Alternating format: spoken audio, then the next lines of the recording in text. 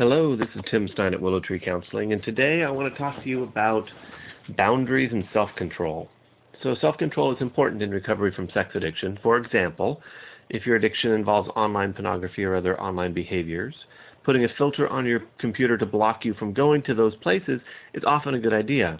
However, eventually you're going to need to convert that from being a filter or a barrier that keeps you from going someplace and make it into something that holds you accountable so that you learn to control that on your own.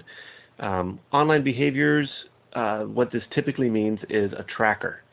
An internet tracker records where you're going online and sends that information to somebody who's supporting you in recovery. They can monitor your online behavior and hold you accountable. In this way, you're not relying on an external barrier to control your behavior, and you're learning to hold that boundary yourself. This is important because there's always going to come a time when external barriers are not going to be effective, either because of the circumstances or technology changes, and there will always come a time, whether that's sooner or later, when you're going to need to hold that boundary yourself. And so it's important to develop that sort of self-control. A sex addict who's in solid recovery is typically always working on self-control. Having said that, it's also important to understand where you are in your recovery, where you are in the development of your self-control, and where you are in the moment. There are times that a self-maintained boundary is effective, and it would be great if you could just simply put a tracker on your computer and no longer act out your addiction online. However, especially in early recovery, that's usually not the case. If you find yourself consistently going to addictive sites on your computer and you're not successful in holding that boundary, then you need to acknowledge that a barrier that is not dependent on your self-control is really what you need. There's no shame in acknowledging that you need a barrier to contain yourself. After all, if you're an addict, you've probably been struggling with your behavior. It's been out of control for some time, and you haven't been able to successfully stop or control it in the past. Just because you've gotten into recovery doesn't change this pattern. So putting a barrier in place protects you and others. Not acknowledging that you need a barrier and continuing to relapse just continues the damage of your addiction. So this idea of barriers versus self-control, it applies to offline behaviors of sex addiction as well.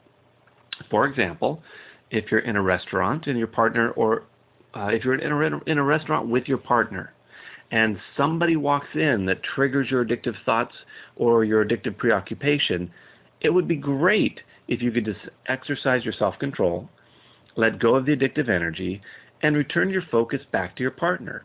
And if you can do that, wonderful. However, if you're having a hard time not glancing over at this person, if your mind is preoccupied with this person's presence, and your partner is recognizing that you're not fully present with them, and trust me, no matter how much you think you're hiding it, your partner will recognize that you are not fully present with them.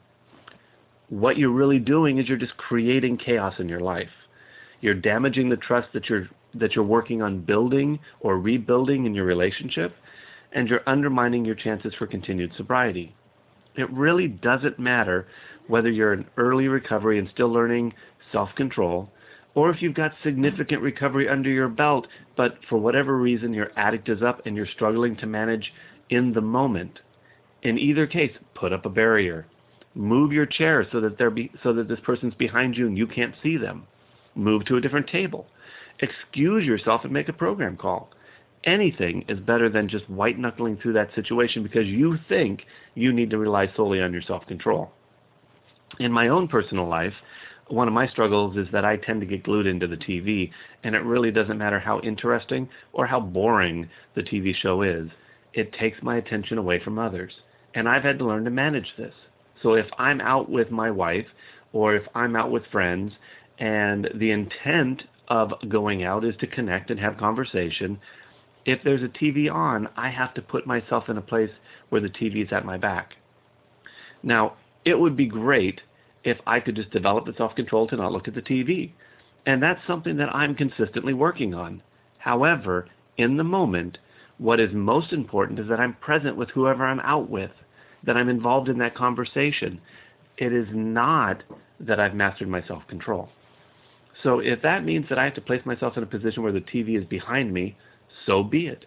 I have created a barrier so I'm not lost in my preoccupation with the TV. So don't feel like you have to immediately master self-control. If you need to create a barrier to manage yourself and your situation, then do it.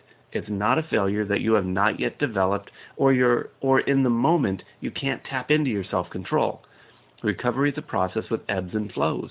There are moments of serenity and moments of chaos. That's the nature of recovery. So this is Tim Stein at Willow Tree Counseling saying, keep working on your self-control, but use barriers as often as you need.